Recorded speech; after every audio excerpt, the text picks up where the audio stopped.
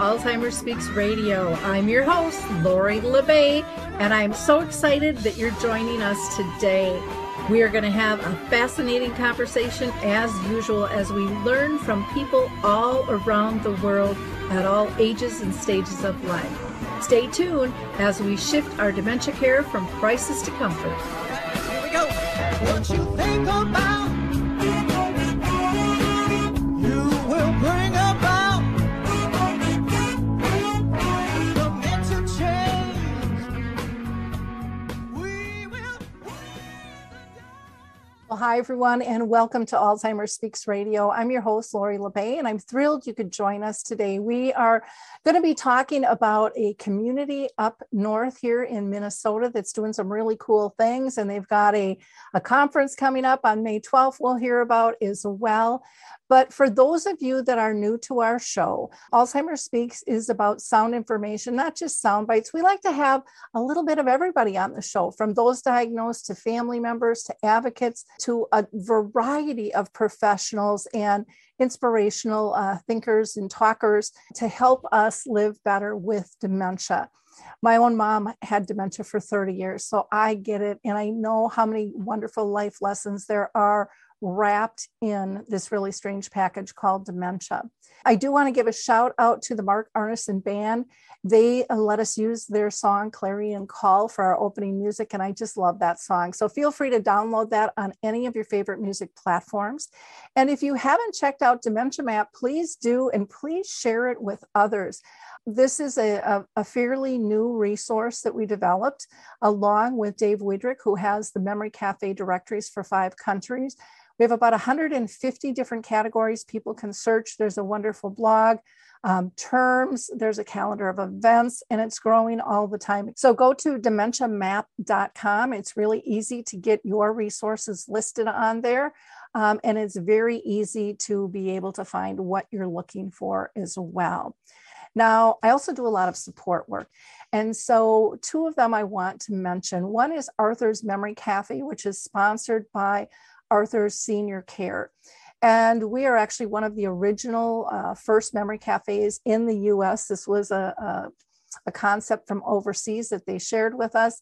And we're still going strong today. The only thing is we're doing it virtually. And so anybody in the world can join us. We meet on the 2nd and the 4th Wednesday of each month at 1 o'clock Central. So that would be 2 Eastern, noon Mountain Time, and 11 a.m. Pacific Time. Also, I'm working with Brookdale North Oaks, and we do a Caregiver Connect program, which is the last Wednesday of the month at 10 a.m. Central. That is an in-person event, and they also provide respite for your loved ones. So they have activities and therapists come in to work with them during that hour while we talk. So if you're interested in either of those, just reach out to me at radio@alzheimersspeaks.com. And then, of course, I still want to mention Maud's Awards. If you are doing great work in the industry, for an individual, you can win $5,000, and for an organization up to $25,000. And that is for work you've done, not what you're going to do, but it's just a kind of pat on the back. So go to maudsawards.org.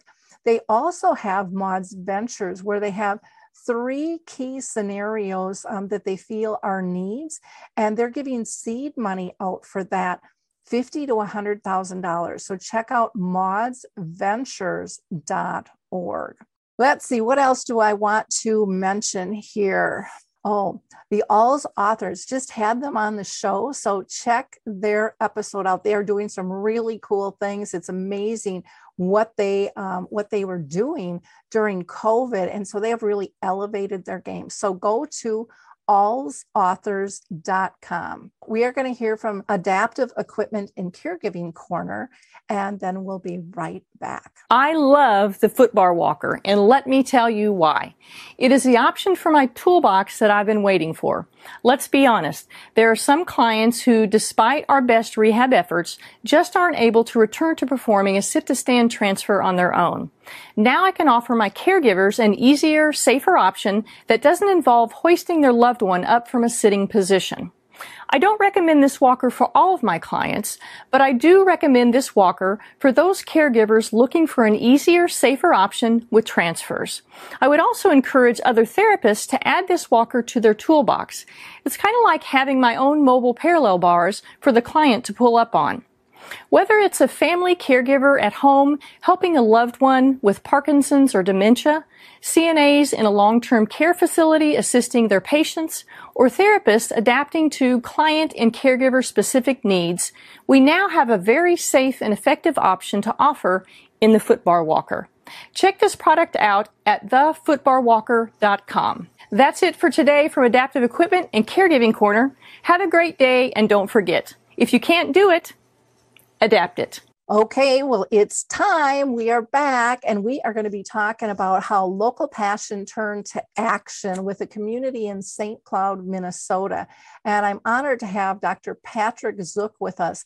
He was a family physician for 40 years, and in 2019, Dr. Zook took on the public health issue of community dementia care and founded the St. Cloud, Minnesota-based nonprofit Central Minnesota Dementia Community Action Network, known as DCAN.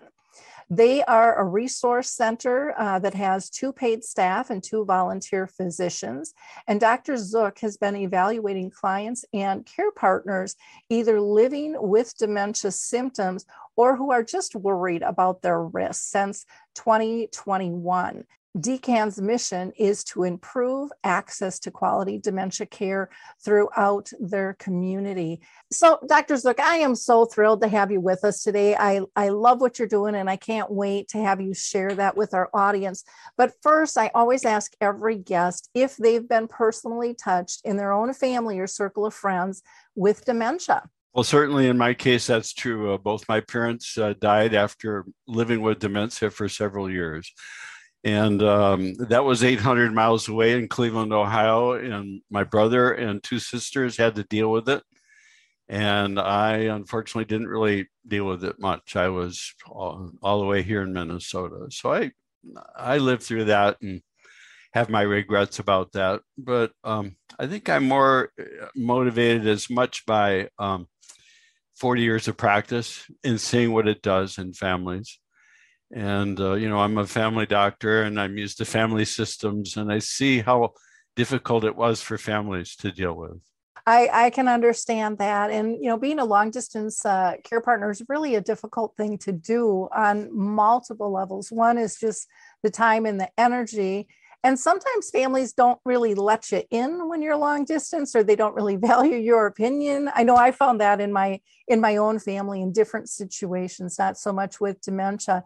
And when I sold real estate, I saw that a lot as well. And so it is a tricky dynamic. I think things like this, like being able to meet virtually, has really changed things a lot, though. I know even when my mom was dying, I didn't miss a beat. I mean, I was there for the last rites and all kinds of stuff through video, which I never would have been able to do because I was traveling when she was actually actively dying. So I appreciate where you're coming from, and I look forward to you kind of explaining how did your group, the Central Minnesota Dementia Community Action Network, known as DCAN, how did that start and why? Why don't you give us a little bit of background on that?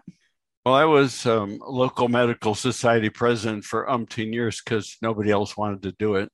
And so I got us off high center one year with a public health program. And the first one we did was back, I think, in 2013 on whooping cough immunizations. We ran that for a year. We got a small grant from Centricare Foundation, and we did pretty well. And the idea was to engage our physician members as much as anything. We did another one a couple of years later on controlled substance prescribing, which is a big issue 6 or 7 years ago when we did it. And then a third issue, Kathy Gilride called me over from Central Minnesota Council on Aging. Me and Dr. George Chapoister met with her, and she said, we have a problem. We're not being found. Our dementia resource people aren't being found by physicians. And can you help us out? And so one thing led to another. We decided to look at the problem, and we discovered several gaps in our community's dementia care system. There was no such system formally, but we envisioned that the whole system had so many gaps that really needed to be addressed. So one thing led to another. We had several meetings over a couple of years. We had 4 large meetings. We had a total of 80 participants. We probably rarely had more than 40 or 45 in any one meeting, but we did strategic planning, looking at what's the extent of the problem, who is being hurt by it the most, and how do we relieve that? And after lots of planning, lots of other smaller meetings, many, many meetings, we decided that a dementia center of excellence in town would be the best solution. And that's how we got on the idea of a dementia resource center, which got us started that way. Well, that is wonderful. Wouldn't that be nice to have one of those in every town? Well, it is so needed. Funny you should say that. Other states have figured out and have a dementia center organization. For instance, Wisconsin has 42, I believe they're up to now. And their model isn't exactly what I would choose, but they have 42 clinics around the state and a couple across the border in Michigan where they do dementia care. And you don't have to travel too far in Wisconsin to get to one of them. And it's not the model I would choose, but the point is it can be done. And it's done in Florida, where they have 13, at least last time I checked, 13. They probably have more now, but very large, very high level of dementia care. At the end of the year, they go to the legislator and they say, we're this much dollars short. Legislature takes out their checkbook and evens them out every year. Their state has decided to take care of that. So the concept of dementia centers around the state of Minnesota is in our mind every day. It's in our long-term planning, but is very much what we're planning to do. If you don't plan to scale up, you're having a hard time keeping it going. So that's our plan to scale up. Well, how does your work different from the standard dementia care if you just go into your regular doctor?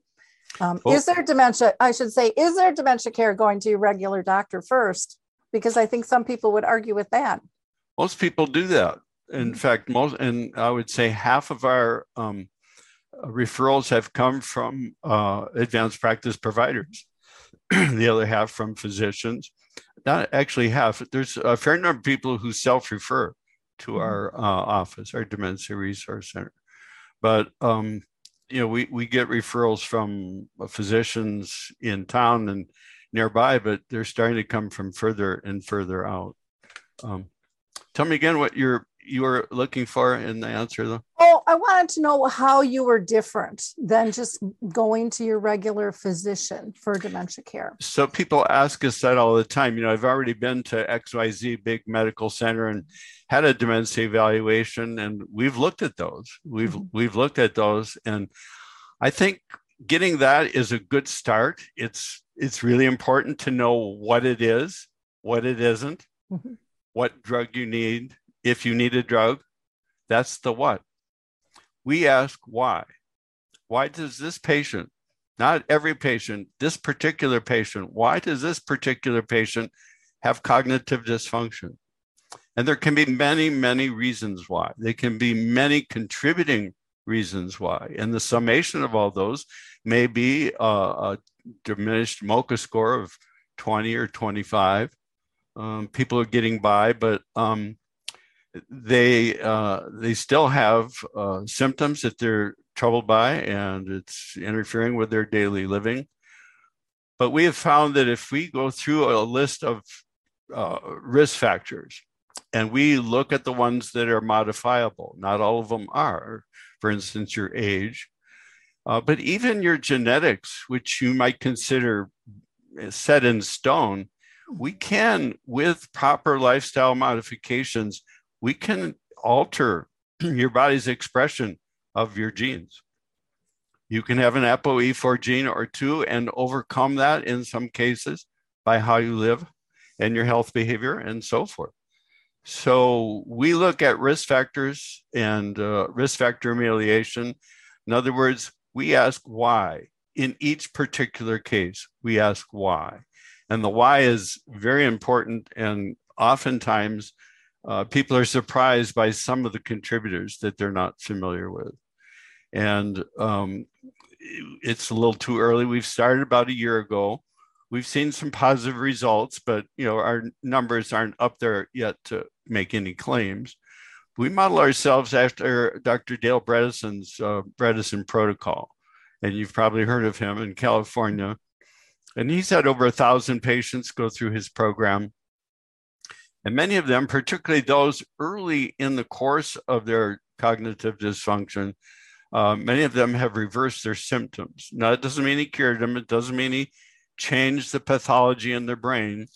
He merely reduced their symptoms back to where they were maybe a year or two ago. And maybe that was when they didn't really have any symptoms that they knew of.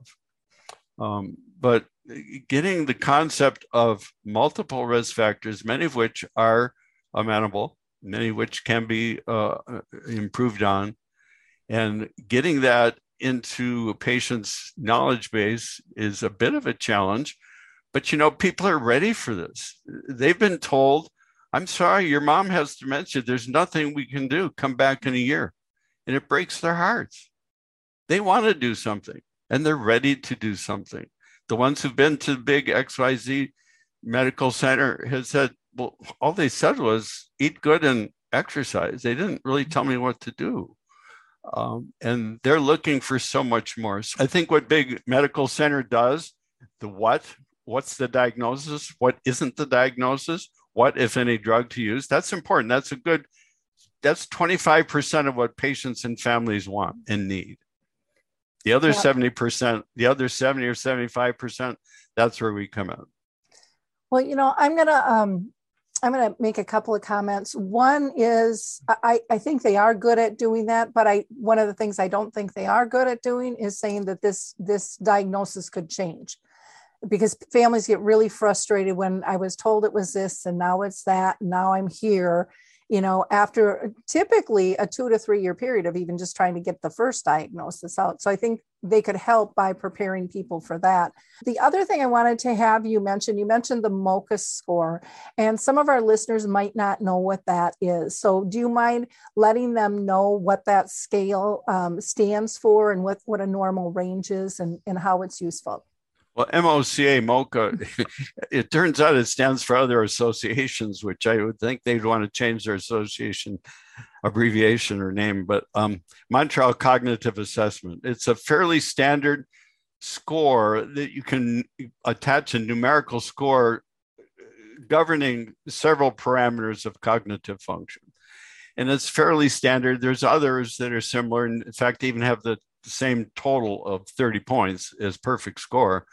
But it's commonly used in parlance to describe how far along somebody is in their cognitive dysfunction, giving it a number. Now, if you know one person with dementia, you know exactly one person with dementia. Each one is unique. There's no two that are exactly alike. There are similarities and so forth, but each one is unique. Okay, wonderful. And then you also mentioned about being able to change genes, and you talked about one, and if you can let people know what that gene was and why it has been so scary to so many people when they hear they have it, and then dive into, again, we'll dive in a little bit more as to how you can maybe get that under control a little bit and even things. Well, when we talk about genes, we think of 1-to-1, like one gene causes one thing, but it's nothing like that. It's way more complex than that. I think this is where artificial intelligence is going to enter medicine permanently and take a permanent position, because you cannot balance all this in your head. It can't be done by mere mortals like me. So, but if you have a gene, the gene doesn't just give you dementia. The ApoE4 gene governs dozens and dozens, if not hundreds, of functions in your body, everything to do with from fat metabolism to all sorts of other things. It's not just dementia, yes, dementia, no. It's way more complicated than that. And you can suppress a gene's expression by how you live your life. you can suppress that. You can even suppress, you get one or two copies of that allele, and you can get a double dose, which statistically your risk for dementia goes up into the 80% plus category. At least that's what they say.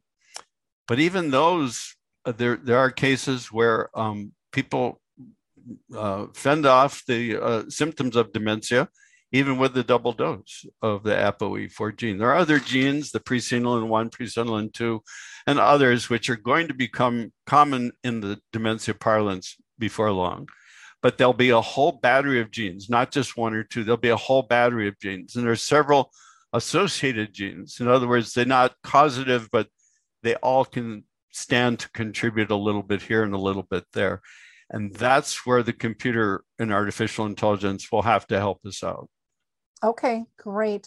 Now, you talked about risk factors. What's the most common risk factor you think people could just kind of wipe out if they really wanted to?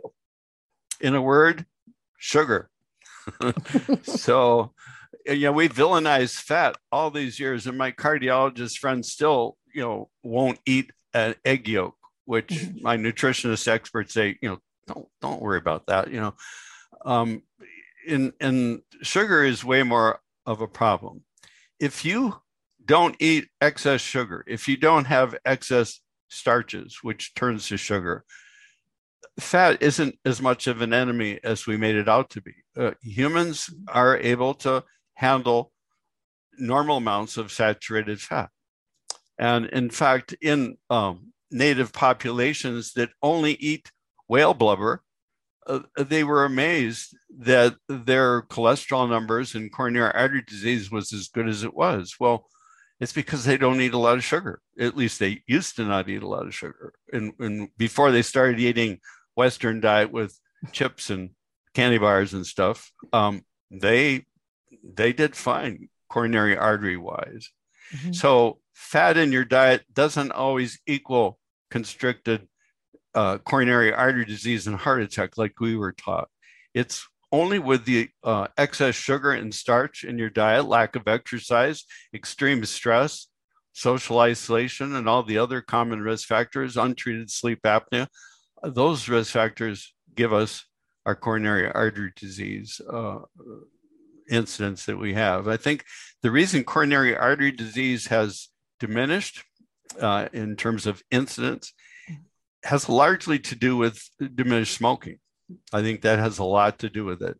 And I know the pharmaceutical companies will claim that it's from the use of statins, but statin indications were written for people much younger than me and my colleagues in my age group. People over 65. Most of the studies didn't have people 65 and older. Some did, but smaller in numbers, and the data is not as secure. But one of the biggest risk factors we find is over medication, with medications that have a strong anticholinergic burden. And most people say, what in the world is that? Well, it's exactly what you don't want.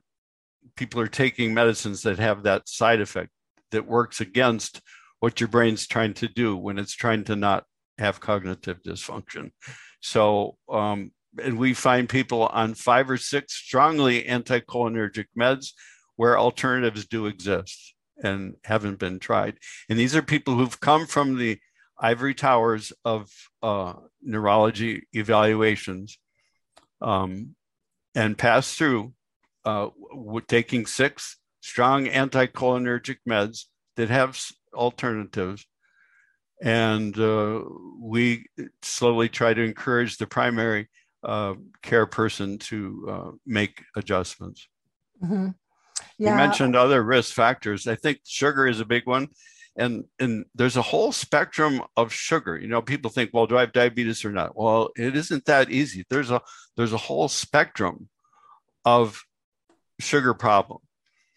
And it starts with insulin resistance. It probably starts even before that, but it starts with insulin resistance.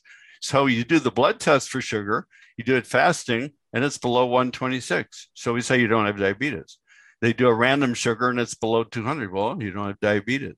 So the criteria that says you're diabetic is sort of the endpoint. I mean, for years before that, you went through insulin resistance and variable sugars. Your sugars bounced up and down and up and down. And the more widely they swung up and down, the more you got pushed into insulin resistance until one day your hemoglobin A1C pops above 6.5, or your fasting sugar pops above 126, or your random sugar pops above 200.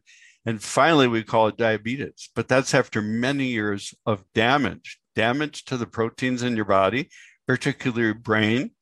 Sugar plus protein in your blood vessels in your brain does damage.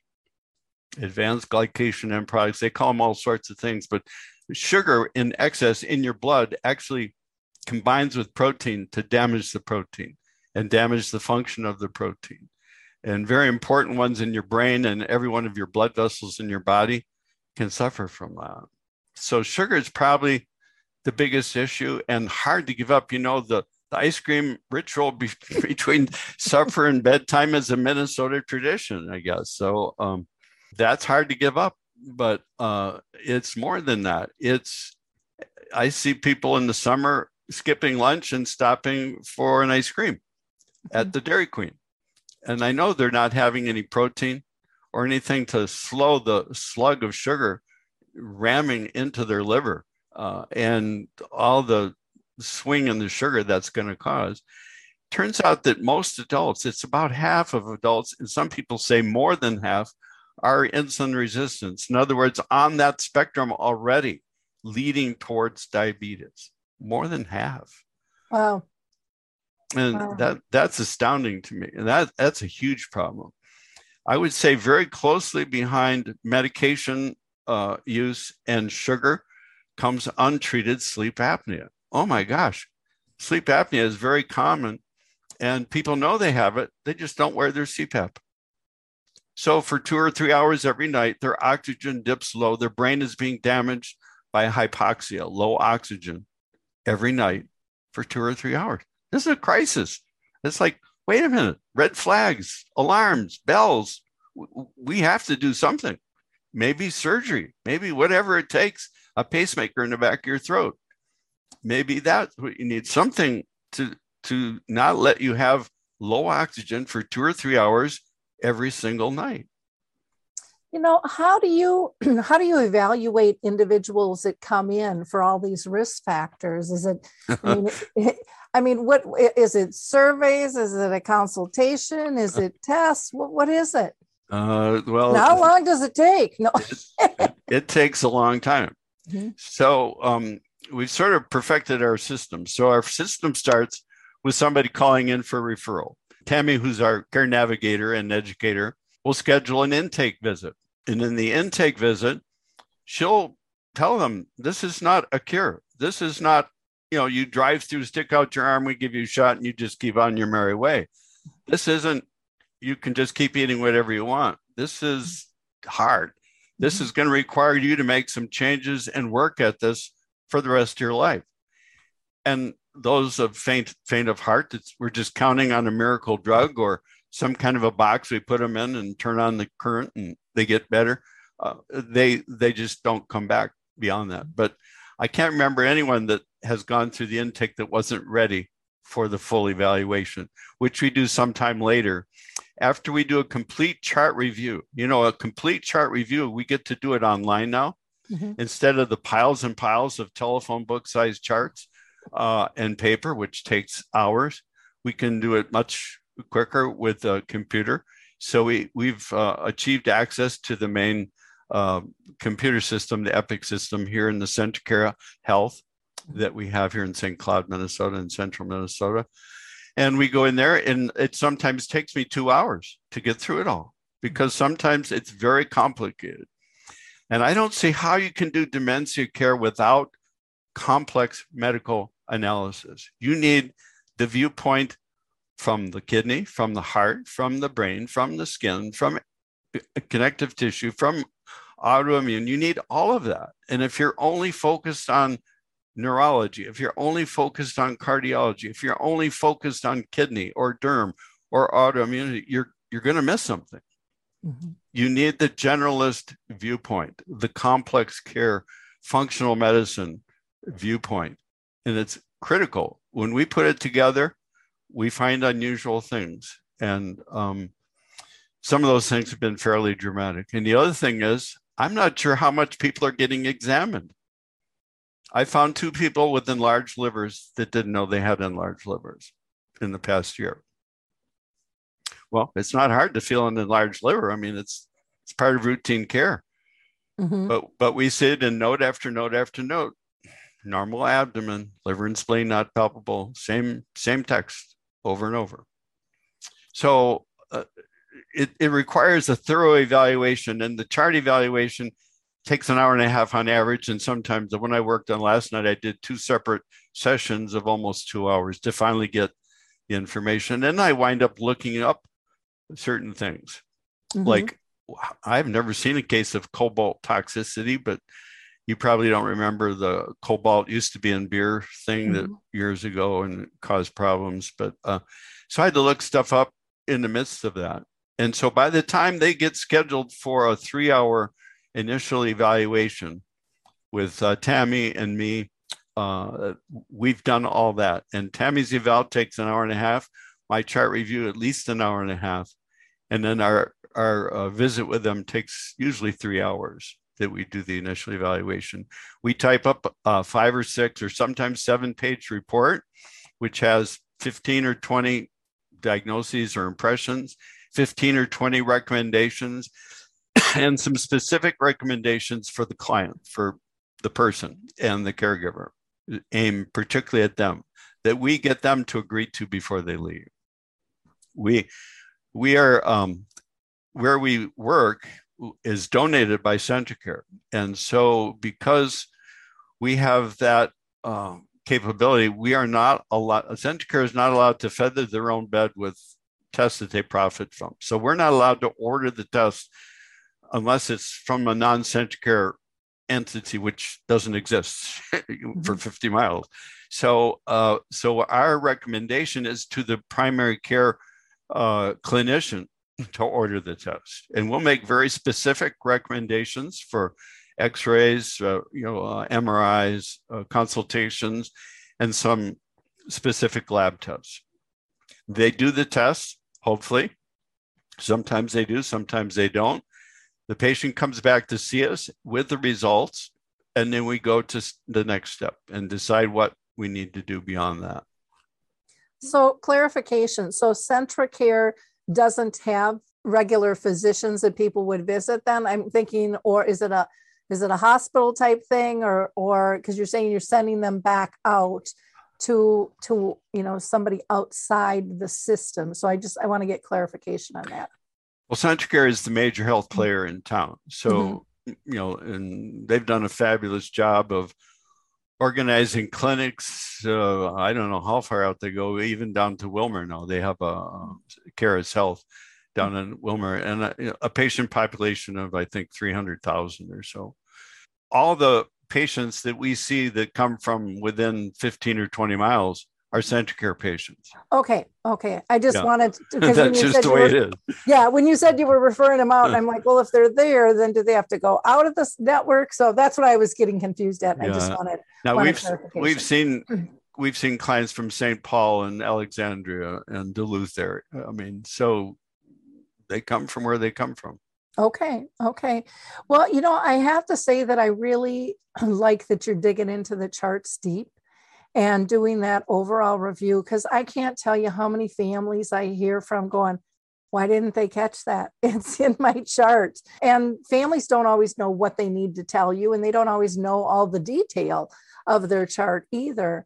As an outsider looking in, that's a huge relief in and of itself, that you're starting at ground zero.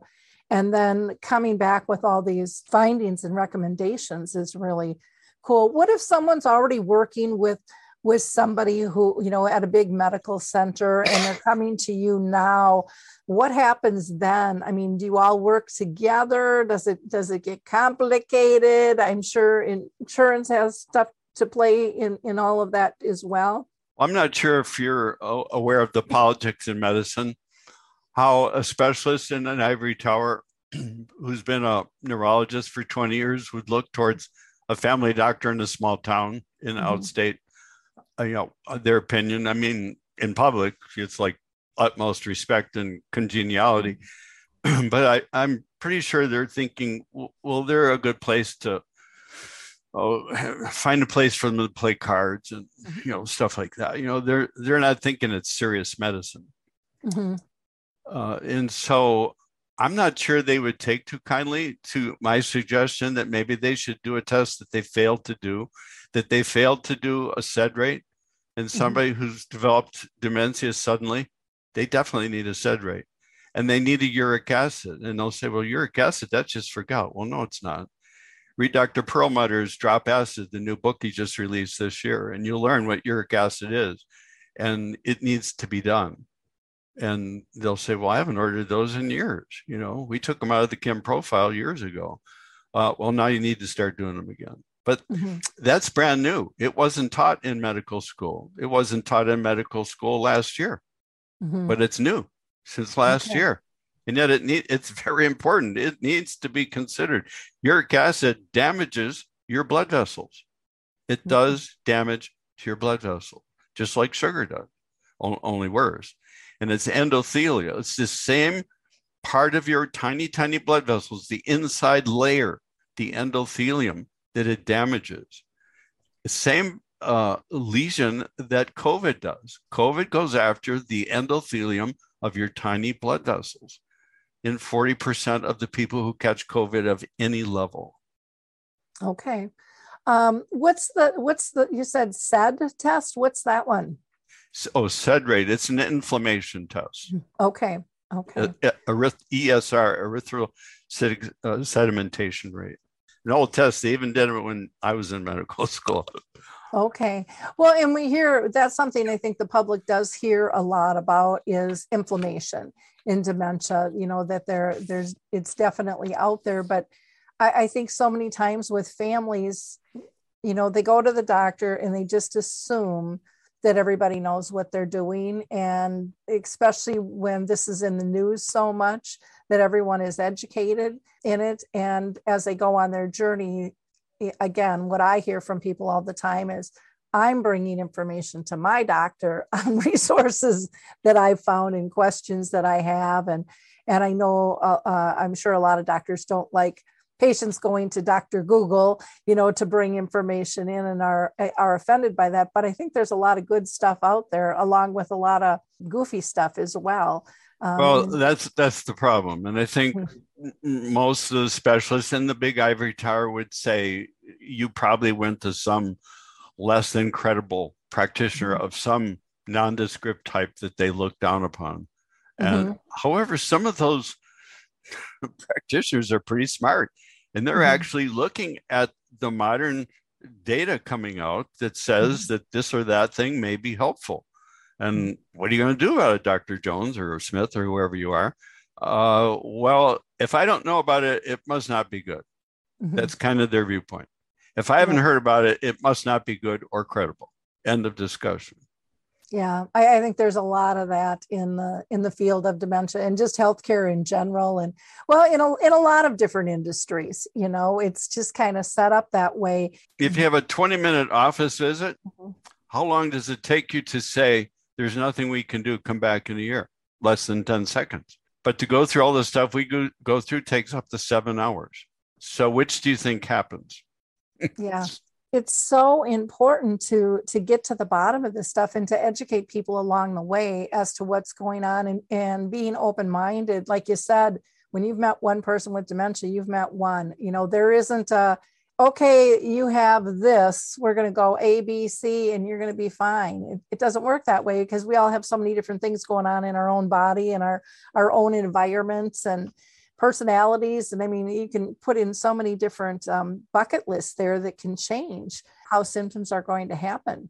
Full disclosure, I didn't know what I know now when I retired in 2017. I wish I knew well before then what I know now. And I'm sorry I didn't learn that, but a lot of it just wasn't written then. Yep. And a lot of this has come out. And I mean, 90% of what we know about dementia has come out in the last 10 or 15 years, 90%. And the first 10 years, nobody believed what they said. You know, there are many stories in medicine where somebody came up with some new idea, like washing your hands before you do a delivery. Mm-hmm. You know, you've probably heard that story enough. And the guy said, no, you guys got to wash your hands. You know, the midwives over here, they wash their hands, and hardly any of their deliveries die of puerperal sepsis, you know, septic shock after delivering a baby. And this Edelweiss figured it out, said, well, maybe I should wash my hands too. They would come in right off the street handling horses and do the delivery without gloves. I mean, without washing their hands. I mean, oh my goodness. And he was almost drummed out of medicine before finally somebody did studies and proved it. And then everyone looked around and smugly said, well, we knew it all along, you know. Oh, yeah. And that's just one. I mean, there are many stories like that, but where people were drummed out of medicine and considered charlatans and all sorts of terrible names, but because it was new, it was different. You know, we take great comfort, like NASA, in doing the checklist, the same exact, everything the same. That's comfort in not missing something. I get that. But sometimes you have to be an open-minded enough to accept that maybe something new and innovation is better. And, you know, people don't take kindly to innovation if they've been preaching and teaching for 20 years, something that's different, you know.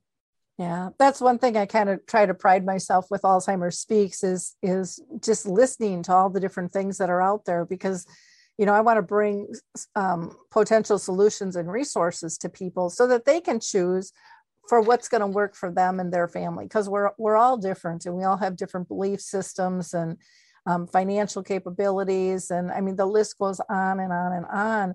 But, you know, I look at just how much music plays now. And I mean, I would love for the day to come when a doctor could write a prescription for music for people with dementia, and not just dementia, but just mental health in general. You know, it has such a huge effect. And yet, you know, it's been poo-pooed for years and years and years. And now there's studies that are, you know, proving more and more. But boy, it takes a long time to get those things in play. And well, because the specialists in the ivory tower, you know, thinking about molecules and presenilin 1 and all the genetic, I mean, they think that's just go do your music thing, you know, just dismiss it, you know, as no big deal. But if you look at all of our recommendations, there's hardly any one of our patients that gets out without recommendation number 18 or 19. Reconnect with your musical past. Get back into the church choir. I know you forget the words sometimes, but I'm sure they'll take you back in. Reconnect with your guitar lessons, or maybe switch to mandolin and learn a new stringed instrument. And get back. And so we've recommended, these are people married 50 and 60 years. So we're giving them advice that they have dance time every afternoon at 2:00. So they'll have some tea and maybe a low carb snack, and they put on their 60s music, their favorite, and dance around a little bit, you know. And even if you have to dance in the chair, you swing your arms and move. And it's amazing how people do respond to music. And a lot of them have just sort of gotten away from it because they don't play to the super level that they were before. And who cares? You know, your loved ones, they just like to see you play the harmonica or whatever it is. You know, they don't care, you know, if it's good or bad. They want to see a smile on your face when you play, you know. Yeah, it really is getting down to the basic level of what joy is. And we've, you know, as we grow up, we've packaged it to have to be this big flashy thing and this thing of perfection. And, you know, if that's one thing my mom taught me, like I don't sing because I have a horrible voice and I'm the first to admit it, but I love to sing. I'll sing in the car, I'll sing in the shower, I'll sing alone. And I'll never forget one day we were on vacation and I remember my dad just going to my mom, can you make her stop? Because I was singing in the car, and that stuck with me. But as my mom was always a beautiful singer in the choir and stuff. And then with her dementia, she still liked to sing. And as it progressed, like you said, she forgot the words, but she could still hum, and her arms and her feet would start going, and she was still engaged. And so we went from being able to sing and dance standing up. Next thing you know, we're dancing in the wheelchair, then we're dancing sitting still with the arms, and then we got down to just dancing with our pinkies. It was just really subtle, but it was so intimate and so connective. The specialists are thinking, oh, what good is that? Yep. What good is that? They're thinking, I do drugs, Yep. I do MRIs, Mhm. I do PET scans, you're just dancing, Yep. But when you dance, your happy hormones, your oxytocin, your your BDNF pouring out, you're self-administering several drugs that help your brain much, much more than any of the pills. Yeah. I had one friend and their parents, one had dementia and the other was blind. And every morning when they would pop out of bed, they would dance to the kitchen to put coffee on, and they would dance every night before they went to bed as well. And that was just their ritual of connection. Wow. And I think people forget the importance of just touch too, and so there's so many cool things that we can do that are non-pharma. And granted, there's some things where you're going to need some drugs and stuff, but I really do like your approach. Now, do you get people, because I could see this happening, let's say I bring my spouse in and we're worried about him, blah blah blah blah blah, and then he gets his review, and then I'm thinking, well, what can I do? Because I could be next. Do you get people that think that, who really aren't having any problems at the moment, but think, hey, absolutely, I can get on with this too? We do preventive evaluations, and our preventive evaluations take just as long as the other ones. Mm-hmm. So we've done several of these where people do not have any signs or symptoms of dementia. We'll do a baseline MOCA or similar tests. And besides the MOCA, we do several other tests as well, just so you know.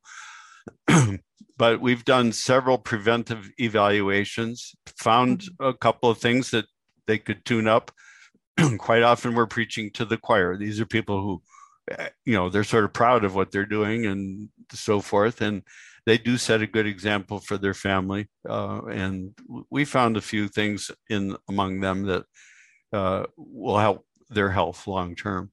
But we expect that at least half of our clients will be people wanting to prevent dementia. And once America takes dementia seriously and to heart and really believes in it, most 40-year-olds don't believe they're ever going to get dementia. Most 50-year-olds don't believe they're ever going to get. Maybe if they're a caregiver for their mom or dad for a few years, okay, maybe they'll be our first clients. But the earlier, the better. And I predict where drugs will be useful is when we do screening tests at age 30. And we'll start to find some biomarkers. Maybe some of the biomarkers will be things we haven't decided on yet. There's several being tried in research right now, but we'll find biomarkers at age 30 and 35 and 40. And when they become abnormal, pointing to risk of dementia, you may take a drug then to prevent the beginning of what the dementia process is, the physiology that leads to dementia 20 or 30 years hence. And you may take another drug at 40 when another risk factor pops up, and they'll invent new biomarkers for risk as time goes on. And that's where drugs like aducanumab will probably be useful before the barn is already burned down. Okay. Well, that's good.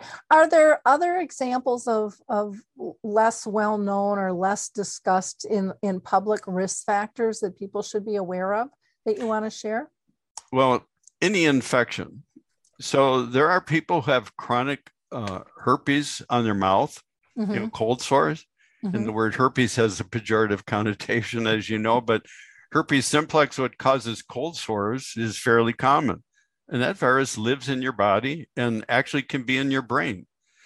When I was in medical school, we were taught that your brain is either sterile or you are in the process of dying from meningitis, one or the other. But there are germs living commensally in our brains, fungus, bacteria, viruses, probably rickettsia, but in détente, where the brain holds them off at arm's length. The germ may create a little shell around itself, little membrane to protect itself.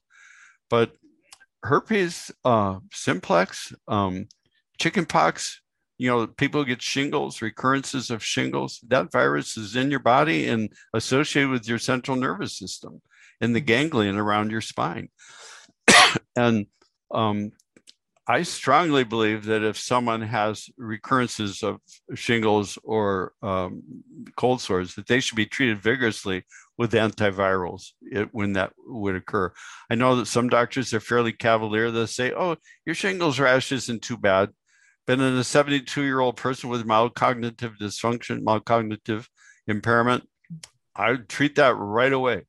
And there are studies where they actually had a few people improve in their cognitive scores after they took antivirals. So we didn't learn any of that in medical school. We were taught that the brain is sterile. It's always sterile. So, and then there's a germ in your mouth. About a fourth of us carry Porphyromonas gingivalis, a bacteria in our mouth, in our gums. And there's several variants like that. There's even another germ very similar to that our dogs can carry, and we can catch it from the dog. Well, about a fourth of us carry it in our mouth, but when you analyze the brain for this germ in autopsies of people dying with Alzheimer's, it's almost always there. And the chemical that it secretes, called gingipanes, is there almost in every time they look for it when someone died with Alzheimer's, when it was proven to be Alzheimer's. So it doesn't mean that every case is due to gingipanes, but in lab animals, the gingipanes causes damage to the brain and cognitive dysfunction. And when you block the gingipanes, the cognitive dysfunction stops. Pretty dramatic stuff. I mean, and you don't hear about gingipane gum that neutralizes gingipanes or mouthwash that kills Porphyromonas gingivalis, partly because if you sterilize the germs in your mouth, you won't do well. Those germs are there for a reason. The problem is which ones are good and which ones are not so good. Well, and then we always hear about, we're hearing more and more about the gut and, is that balanced or not? Can you speak to that in terms of dementia? They have 2-week seminars where they go 10 hours a day for 2 weeks talking about the microbiome. Well, there's a microbiome in your gut. There's a microbiome on your skin. There's a microbiome in your bladder. There's a microbiome in your mouth. I mean, there's a microbiome in your nose, in your eyes. Certain germs that we live with commensally. In other words, they don't kill us. We don't kill them. They actually help us. So we have about 20,000 genes. But the germs we carry in our intestine have hundreds of thousands, if not millions of genes that can produce chemicals that we use. Not only do we use them, we need them. That the bacteria in your intestine or other germs actually create the chemical that you need. And a lot of it goes directly to brain function. So neurotransmitter substances and the like. And it's thought that some of it is bloodborne. Some chemicals can get through the blood-brain barrier and into the brain. But they also thought that it actually goes up the vagus nerve, which comes from the brain, the 10th cranial nerve, into the gut, in the stomach, and the GI tract. And it goes directly up the vagus nerve. I mean, who would have thought that? We didn't learn any of that when I went to medical school. I mean, this is all new stuff. And then there's the good germs and the bad germs. So you want to eat the prebiotic foods that feed the good germs. And every time you take a non-steroidal anti-inflammatory like Motrin or Anaprox, you're killing good germs. Every time you have an artificial sweetener, some are worse than others, you're killing the good germs. Every time you take an antibiotic, when you take an antibiotic for 10 days, it may take a year or more for the germs to straighten out after that, after one round of antibiotics. Now, when you're dying of pneumonia, you need antibiotics. But every time you get a cold or a sore throat, and your tests are negative, you probably don't need an antibiotic every single time. But it takes a year maybe to get readjusted. You can help the good germs by feeding them prebiotics, certain foods that aren't digested until they get to where the good germs are hanging out in your gut. And then they feast on that and make more of the chemicals that you need, like neurotransmitters, so you don't get depression. Who would have thought that germs in your intestine could dictate whether you get depression or not? I mean, we never learned anything like that. That would have been, we would have thought you were crazy to talk like that. But the germs in our intestine can make chemicals that are beneficial. They can, the other ones, the bad ones, can make chemicals that aren't beneficial or can inhibit absorption or creation of something that is good. Okay. So there's this battle going on all the time in your intestine, the good germs and the bad germs. You feed the good germs with prebiotics. If you had to take an antibiotic for a while, you can take probiotics, which are actually literally good germs, and a good mixture is the best. But it's a huge area of medicine that's going to get more and more press. It's huge. And what happens is people, the germs can actually create little openings between the cells of your intestines such that you absorb stuff from your gut that you're not supposed to absorb. Your body's immune defenses come to attention and start making tons of antibodies to all this lipopolysaccharides junk that's getting through these little holes created by the bad germs in your intestine. Unfortunately, those antibodies cross-react with your kidney or your heart or your T cells or some other part of your body, and you have autoimmune damage, autoimmune disease. Okay. Well, I liked even just the way you described the antibiotics, because I mean, we all were used to going to the doctor and they'd give us an antibiotic. I'm sick. I'll be 63 in a couple months. So, I mean, that was just how I grew up. You got sick, they gave you an antibiotic. And now you go in and they're like, oh no, but no one tells you why. And when you said it can take up to a year to build that back, it was like, well, okay, well, why isn't anybody saying that, to make sense to us other than, it wasn't a good thing, for them to give that to us. And the other thing people, years and years ago, like 1,000 years ago, humans consumed way more fiber in their diet, like 70 grams. Most Americans barely get over 15 grams of fiber a day, way less fiber. And the germs in your gut are going to be just loving it if you got 70 grams of fiber, although don't jump to 70 milligrams a day right away, but work your way up to it gradually or you have a hard time. But having enough fiber is a big issue, and there just isn't enough fiber in our processed foods. And processed foods is a huge problem. In our 3-hour evaluations, I bet we spend at least 1 hour on food and specifics on food. That's how important it is. Well, speaking of food, I want you to give a little plug for your dementia summit that's coming up with Dr. Dale Bredesen.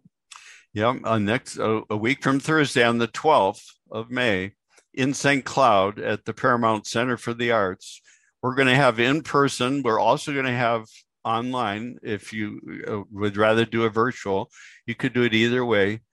We have about 100 people signed up already for in person and about almost 200 online. So there's a lot of people checking it out. But Dr. Dale Bredesen, an internationally acclaimed expert, is going to be speaking 2 1-hour presentations.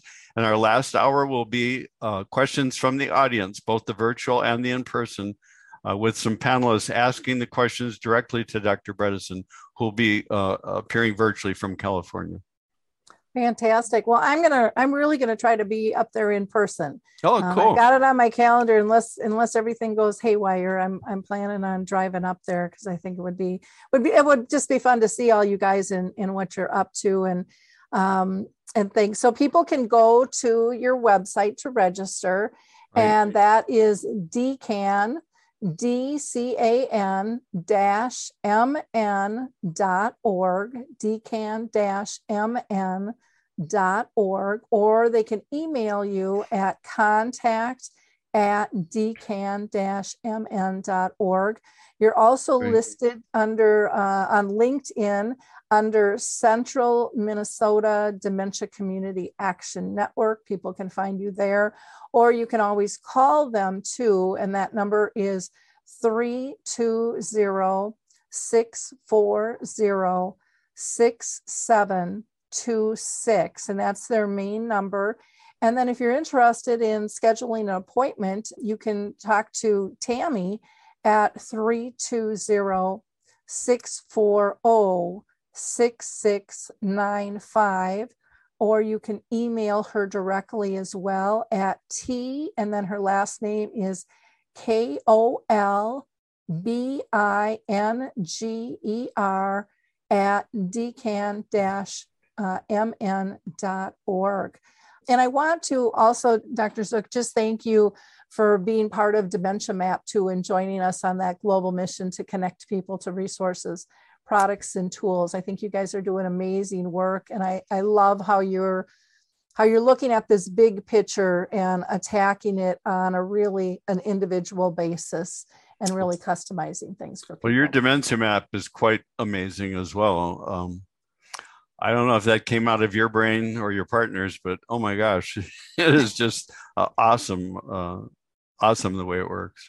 Yeah, that's been a vision of mine since my mom got diagnosed, and she's been gone since 2014. So lived with it for 30 years, but we were just so lost as a family. And Dave, my partner, who has the Memory Cafe directories for 5 different countries, he's the tech guru that laid it out really simply and beautifully. And so it's been fun to see it come to life. And, we're just going to keep growing it. Everyone is welcome, to be part of that. And again, we're so thankful you guys are part of it, because you're stepping up and doing something different that needs to be done. And I think that is really inspiring for so many people to see and hear.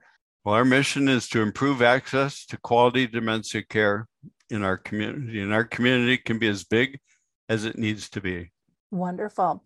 Well, thank you again for your time. Again, really appreciate you being with us. And I look forward to seeing you in St. Cloud on the 12th. Yeah, well, come up and rattle my chains. So I'll be kind of nervous that day. Okay. They didn't teach us how to do this stuff in medical school. So, well, you're doing a great job. So thanks again. And to our listeners, please like, click, and share.